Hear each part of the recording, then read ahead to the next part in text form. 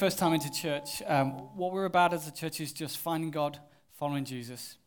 And we believe God is so big, so rich, so deep, so full of love that you cannot fail to be impacted when you come into his presence.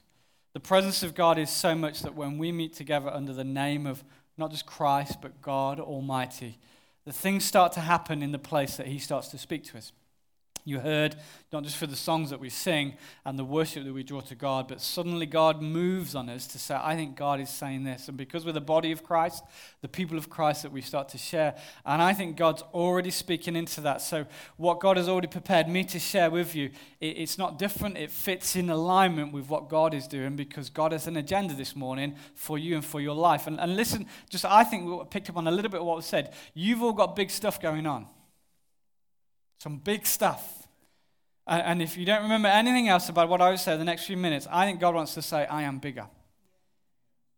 And I think he wants to give you a revelation of the size of God this morning. And I'm going to do that through his word. We're in Revelation chapter 4, just as part of a series. John, who wrote this particular section of the Bible, had a revelation, an unveiling of heaven.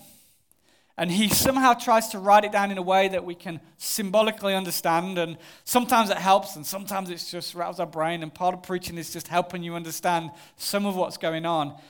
But the word, the chorus that it says in Revelation chapter 4, verse 8, day after day, night after night, they kept on singing, holy, holy, holy is the Lord God Almighty. The one who was, the one who is to come. And whenever the living beings give glory and honor and thanks to the one sitting on the throne, the one who lives forever and ever, the 24 elders, they fell down, they worship the one sitting on the throne, the one who lives forever and ever. And they lay their crowns before the throne and they say these words, you are worthy, O Lord, our God, to receive glory and honor and power, for you created all things, and they exist because you created what you please. You are created because God pleased to create you. You're created to carry the glory and the honor and the power of God himself. We're going through those three words. You know, each word we're doing glory 2 weeks, honor 2 weeks, power 2 weeks. And today we're at session 4, which is honor part B. The sequel. And I want us to understand what honor is, because Claire, when she spoke last week, she said to us, turn to each other and talk about what you think honor is. And I sat with Gareth down the front, and I thought about it. And for me, it says identifying the greatness in others. If I'm going to honor somebody, I'm looking at their greatness. If I'm honoring God, I'm looking at his greatness, his bigness, his awesomeness. And I thought, actually, that kind of works. And then God started to work with my imagination. So is it enough just to see my greatness? So then in my mind, I thought, well, maybe it's recognizing God's greatness. Then I realized what recognition means. It means you're re-seeing. That's what recognition means. So identifying is seeing God's greatness. Recognition is seeing God's greatness again. We come in week in to church and we're re-seeing the greatness. And then there is a movement where I think God shifted me into, I think honor is acknowledging the greatness, which is slightly different. Let me illustrate if I can. Who's been to the Tower of London? Anybody been to the Tower of London? Who has seen the crown jewels? Yeah, most of you will know what I'm talking about. Some of us have had that privilege of seeing the crown jewels. Did you know there's 140 items in the crown jewels?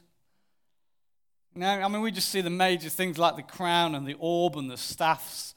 There's so many things, by the way, in the crown jewels, just kind of to list them, trumpets, maces, crowns, swords, scepters, robes, rings, amulets, and a spoon. It's quite random, isn't it? It made me laugh when anybody want to know that the spoon exists, by the way? Interesting story that relates to the spoon, by the way. It's the oldest item in the crown jewels. It's a golden spoon. The reason it's the oldest item, by the way, because when we became a republic in our history for years, what the Republicans did, they got rid of all the crown jewels, and the only thing that survived was somebody who bought that spoon and then returned it back when we became a monarchy again. And this spoon, by the way, let me tell you the interesting thing about this spoon, just random, by the way, it's the anointing spoon. So since the 1600s, that's the spoon that we use to anoint our monarchy. Spiritual act, by the way. It's just a spoon. But it got me thinking, by the way, in the point, to identify the crown jewels is to see them. You might have seen the crown jewels. To recognize the crown jewels is to see them again. And whenever you see a picture, you know what is the crown jewels. If you type into Google right now, you'll find the crown jewels, but you'll also find the Polish version. They look just slightly different, by the way. But you'll be able to recognize, you can, well, that's not the crown jewels. I know what they look like. But to acknowledge the crown jewels, let me tell you what you're doing. It's for you to understand that they represent the earthly and spiritual power of the monarch. If you acknowledge the crown jewels, you are understanding that our monarch carries both an earthly power and a spiritual power. Invested in her is the defender of the faith. That's really deeply significant in the life of that. And I want us to understand, by God, because in drawing you to God, my purpose of this message is not for you to go, I think I kind of saw God today. I think I had that understanding of it. I don't even want you to re-see God. Actually, I want you to take you even further, because I want you to take you in the place of your worship by which you acknowledge both the earthly and the universal rule of God over your life, the supreme spiritual authority of everything. Everything. And this message is written to try and help us to do that, because I'm sitting there going, God, how do I do that? He is worthy. He is worthy. Honor has got two frameworks. The Greek, which means the price that was paid. It talks about value. It talks about preciousness. The Hebrew, it is about weight. Honor is about weight. Honor your father and mother. You know, honor God. God says, if you honor me, I will honor you. Give weight to those people in your life. Give authority to those people in life. Give sovereignty to those people in your life. That's how honor is. But you know what I've realized in society? We're brought up in this consumeristic world. Do you know, we're all this Christmas trying to get a best product for the cheapest price. Isn't that right? That's consumerism. I want something better. Your boss, by the way, is trying to get more out of you and less wages. Anybody feel that right now? Anybody feel that? I want you to work longer hours and I'm going to reduce your pay. Downsizing, it's called it, you know? Refocusing the business. We have some really cool words to do that. But basically, it's more for less. It's consumerism. And it's something, you know, Oscar Wilde says, a cynic is a man who knows the price of everything and the value of nothing. There's a story called The Gift of a Magi that actually talks about a young couple who love each other. She's got this lovely auburn hair. And he has this prized pocket watch. And for Christmas, they sit there and they don't have much money, you know, and they work out, what can I buy the person that I love? And so off she goes, by the way, and she goes down to the hairdressers, and she's got £1.87 in the book. It's really $1.87, and she goes into the thing and she said, would you cut off my hair? Because I will sell my hair so that I can buy a chain for my husband's pocket watch. Well, what a gift that is. She walks in, and that night she sits there. He obviously straight away, because he's a good husband, he noticed she's had a haircut. If you want to be a good husband, by the way, notice your wife's haircut. It is an essential to a successful and happy marriage. You know, don't go, something different about you. You put on a bit of weight. That is a bad statement, all right? So he sees that, and she looks at him and she says, yeah, I cut off my hair. I sold my hair because I wanted to buy you this wonderful gift for your pocket watch. He looks at her, and with tears in his eyes, he says, well, I didn't have money to buy you a gift, and my gift to you is all these beautiful combs that I've just bought, and I've just sold my pocket watch to buy these combs. It's fascinating, really, because they've both got items that no longer have any use. He's got a chain with no watch. She's got a combs with no hair. Consumerism, that's just rubbish. That's pointless. But during the moment, they realize how much they value each other, that they'd sacrifice. So when we say we honor God, when we identify the greatness of God in our life, I want us to talk about value. How much do you value God? How much do you put him right up there? Do you put God above your understanding? Do you put God above your limits? Do you put God above your emotions? Do you put God above your relationships? Do you put God above your finance? Do you put God above everything? Because that's where he is, and we need the word of God to help us, because God is worthy of our honor. He's worthy of our honor. I want you to understand something. Honor is not just a word. It's an acknowledgement of that greatness. Psalm 96 verse 4 says, "Great is the Lord, most worthy of praise. He is to be feared above all gods." Psalm 145 verse 3 says, "Great is the Lord, most worthy of praise. His greatness no one can fathom." Fathom's a word we use in our dictionary to talk about the depth of the ocean. No one can fathom. No one can see how great is God. Truly, by the way, to be in the worship of God is you get to that moment when your brain pops and your rational basis goes, I think I'm at the limit of understanding God here. That's when worship begins. That's why, when I pray and saying, God, if I share how big you are, you're going to have to give me some understanding, some revelation. You're going to have to help me by your Spirit so that it transfers, so that even now you're thinking, well, I'm at the limit of what God, because God's taking me higher. You can only do that through his Spirit. Unless a man be born again, he cannot enter the kingdom of heaven. Unless you are aware spiritually, you're alive spiritually, you won't get this. You'll just be going, I'm just activating your rationale right now, but those who are spiritually born again, suddenly you rise and you think, God is bigger. I call to the Lord who is worthy of praise, and I am saved from my enemies. To the King of ages, immortal, invisible, the only God, be honor and glory forever and ever. Amen. Timothy said that in 1 Timothy 17. I acknowledge your greatness. I live for your greatness every day of my life. If I'm going to honor God, I'm going to acknowledge God's greatness. You can go back to our consumer kind of fleshy thing when problems come, when big stuff up. What happens is, God, where are you? Why are you doing this? That is not honoring God's greatness. Do you know there's a position over here in God when bad stuff happens to you, that says God is good, God is always good, God's goodness is not based on my happiness or my happenings. That's actually maturity in spiritual things. I remember being on the phone and somebody telling me how they'd got a diagnosis for cancer, but talking about the greatness of God. And I put the phone down with tears in my eyes going, that is incredible. How can you do that? Because I know how big God is. Do you know how big God is? Do you know his worth? Do you know his value? God takes us on that journey. The kingdom of heaven is like treasure hidden in the field, which a man found, he covered up, and then he goes, he sells all that he has, he buys that field. I remember when I gave my life to Jesus as a young man. You're looking at me, I know, looking young still, aren't you? I'm talking over 30 years ago. I said yes to Jesus. I found that treasure. You could tell. It was in my eyes. There was life. There was joy. And I stood before God as a young man and I said, God, I'm going to live my life for you. And this is what it looks like for me. Because I found the treasure.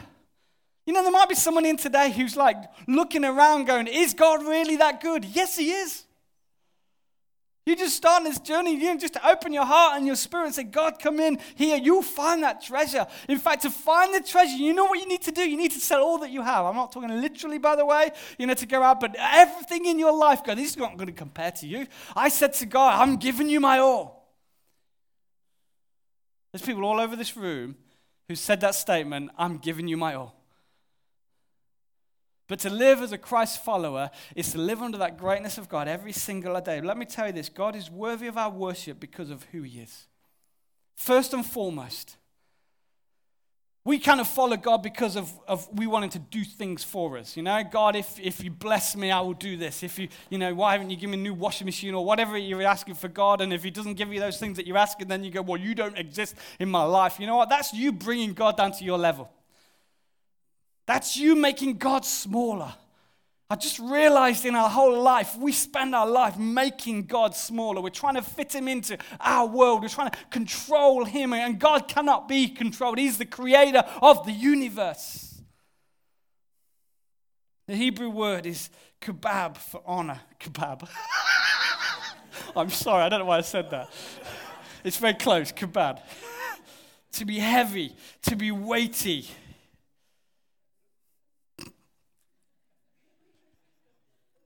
You can't get back from words like that. If you learn about preaching, once you say those words, that's all you're thinking now, aren't you? You're hungry. The weight of worth, a precious metal. By the way, the whole thing about weight was because metal was weighed on its worth by its heaviness. You know, we learned about talents just a few weeks ago. I was all about a precious metal, carrying around the weight. To honor God is going, well, God is really valuable. Archimedes, he said this, give me a place to stand on, and I will move the earth. In principle, he said, if you give me a large enough lever and a place to stand and the strength needed to move something, as you could move the earth right away. It's a really bold statement, by the way. There should be a picture of Archimedes. There you go. There he is. You were taught this in school, by the way. I'm just going to give you some facts, by the way, just to kind of let you know the limit of humanity, by the way. Anybody want to take a guess how heavy the earth is? So it's 6 septillion kilograms, all right? So if you took 24 noughts, put them on 6, that's how heavy the earth is, right? We haven't got scales that's weighed it. But that's what our mass that we've expecting that as well. To move that, by the way, the biggest crane that we have in the world is called the Tyson, okay? It can only move 20 million kilograms. So let me tell you the percentage of when we think we can move the earth, let me tell you the actual fact of whether we can move the earth. We can only move the earth to the best of our ability with the best engineers and the biggest technology on this planet, 0.00000000000000003% of the earth. That is our might. That is our combined might of our humanity. So Archimedes is way off, by the way. He was just being, in theory, Psalm 83, when I look at the heavens, the work of your fingers, the moon and the stars which you've set in place, what is man that you are mindful of him, and the Son of Man that you care for him? You take a universal view of man, and we are tiny. If you've ever gone in a plane, and if you've ever flown over the largest cities of this world, and you look like ants over that, and you say, God, how can you know everything about me? Because he is God. Did you know Archimedes' standing place, if we take his theory to true, if we gave him a lever long enough, he'd have to stand 2.537 million light years away. Now, that's quite far, by the way. At the speed of light, which we're not able to travel that way, it takes 2.54 million years just to get there. Your average lifespan as humans is 71 at the moment. 71 years. It's not going to happen under this. We cannot move the earth. We can't even build a lever that big. I'd like to see them try. The diameter of the observable universe is 93 billion light years. The diameter of the observable universe, that's how big, you know what? And you put God inside of that. In fact, you don't even put God inside the universe. You put him inside your head. You put inside your situation, and all the time we're making him smaller, So when we come in and we say we worship you worship a God who is bigger than the universe. He spoke the universe into being by faith. Hebrews 11 verse 3. We understand that the universe was formed at God's command. It's a big ask to believe in God. That's why faith means you go beyond your understanding. Genesis 1, in the beginning God created the heavens and the earth. Psalm 91, the heavens declare the glory of God and the sky proclaims his handiwork. I believe in a big God. Put your hand up if you believe in a God who created the heavens and the earth. You know what we're arguing, within theological circles of whether God is able to do that in 6 days? Because some people, evolutionary, it happened, it's over a period of thousands of years. Do you know what? When you argue that, you make God smaller. You bring God down to your rational understanding, because my view of God is God can make this in 6 days. God can make it in a moment. And I think every philosophical argument, I'll entertain the philosophy of your rational mind, but that does not make that happen. Doesn't mean it's true because we're thinking our rational is bigger than God. That is our world is made up on we are bigger than God. The Tower of Babel is a symbol of our society, of men trying to build a building, and we're still doing it today, by the way. We're building bigger and bigger just to be better than the next country, just to say we are the biggest on the planet. And God looks down all of that. That's why he laughs. My ways are higher than your ways. Not even 0 to the power of 15.3% of God. We're just way off of our understanding of God. This is what the Lord says, Isaiah 66 verse 1. Heaven is my throne, and earth is my footstool. Where is the house that you will build for me? Where will be my resting place? I don't know if you've traveled the world and seen the churches, the biggest churches all over the world. Some of them cost millions. I've stood in the worst, most poverty-stricken areas, and then I've seen the church laid with gold. A few weeks ago, I stood in front of the Pope's manse in St. Peter's Square and looked at the millions and millions and millions. You know, we take our ability to just chisel stone to go, this is what God would like. God says, have you seen the universe? There is no plinth that you can build, no bit of marble that you can carve that's why God says you can't build idols. Because nothing is ever going to compare to that. You read Job, it puts you in that place. I think this morning, if we're going to look at the big stuff in our life, I think God wants to put us in our place. There is nothing wrong with being in your place. Just saying, God, this is nothing compared to you. You are huge. He is the all-powerful God. We sing the song, you split the sea so that I could walk right through it. Talking about Moses and the Red Sea. Talked about God creating. I've even done a study, I won't do it today, the metric tons of how much it does, is he able to push water back. I've studied how wide they would have to be, by the way, to let the people walk through. 3.5 million people crossing sea, you know? And a lot of people say, oh, God can't do that. God can do that. A lot of people explain it as a natural phenomenon, going, oh, there was a low water level that day, and they just all tripped across that way because there's a bit of a drought-y area. I believe God is able to hold back water. That's what faith is. And there's a big argument to say, minimize your faith, drop down God to a human level, and then follow him. You know, who wants to follow a God who's not able? It's pointless.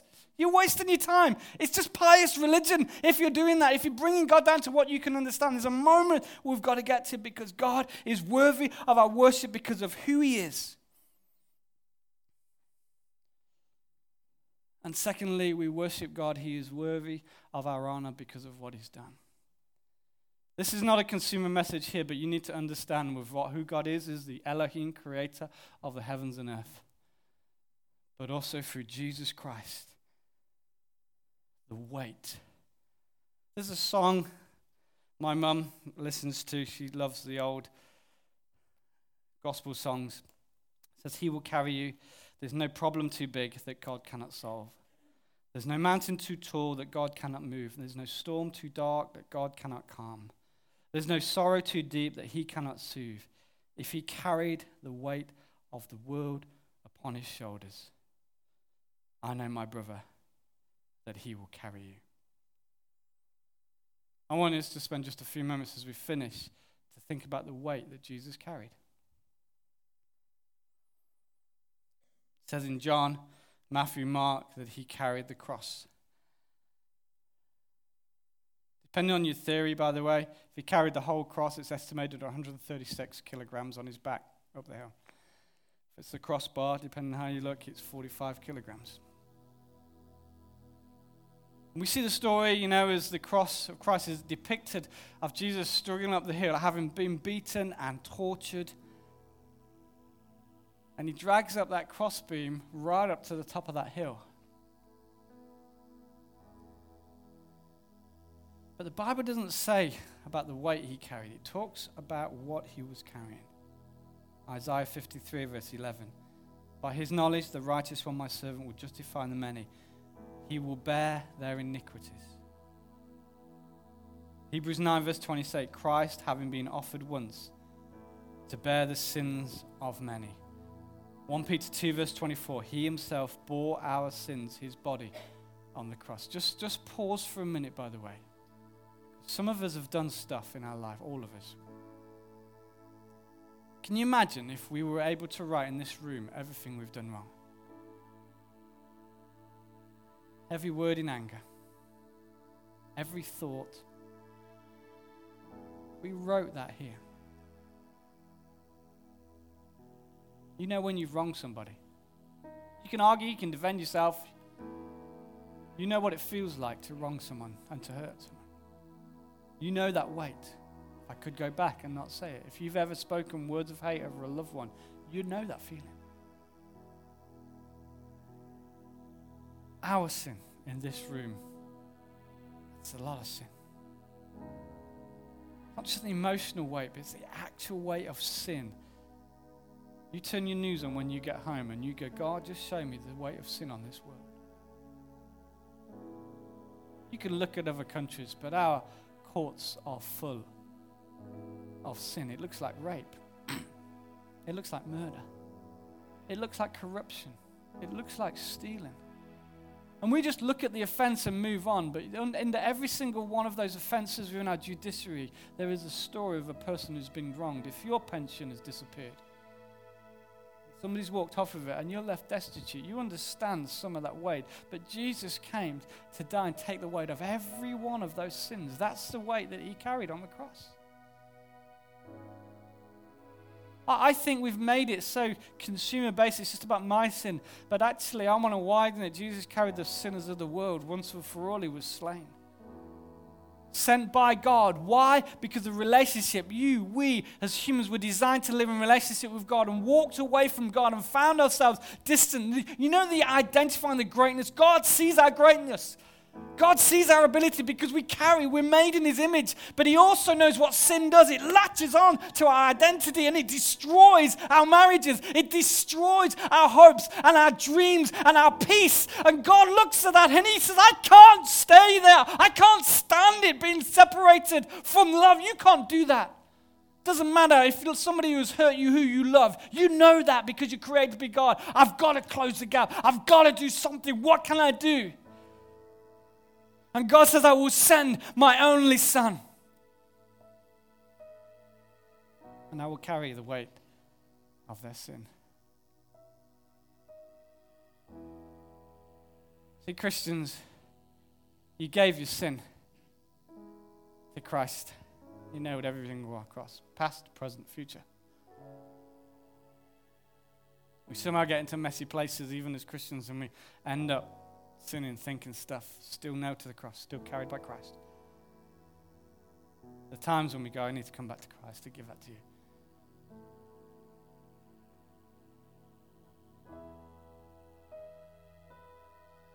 Come to me, all who are weary and burdened,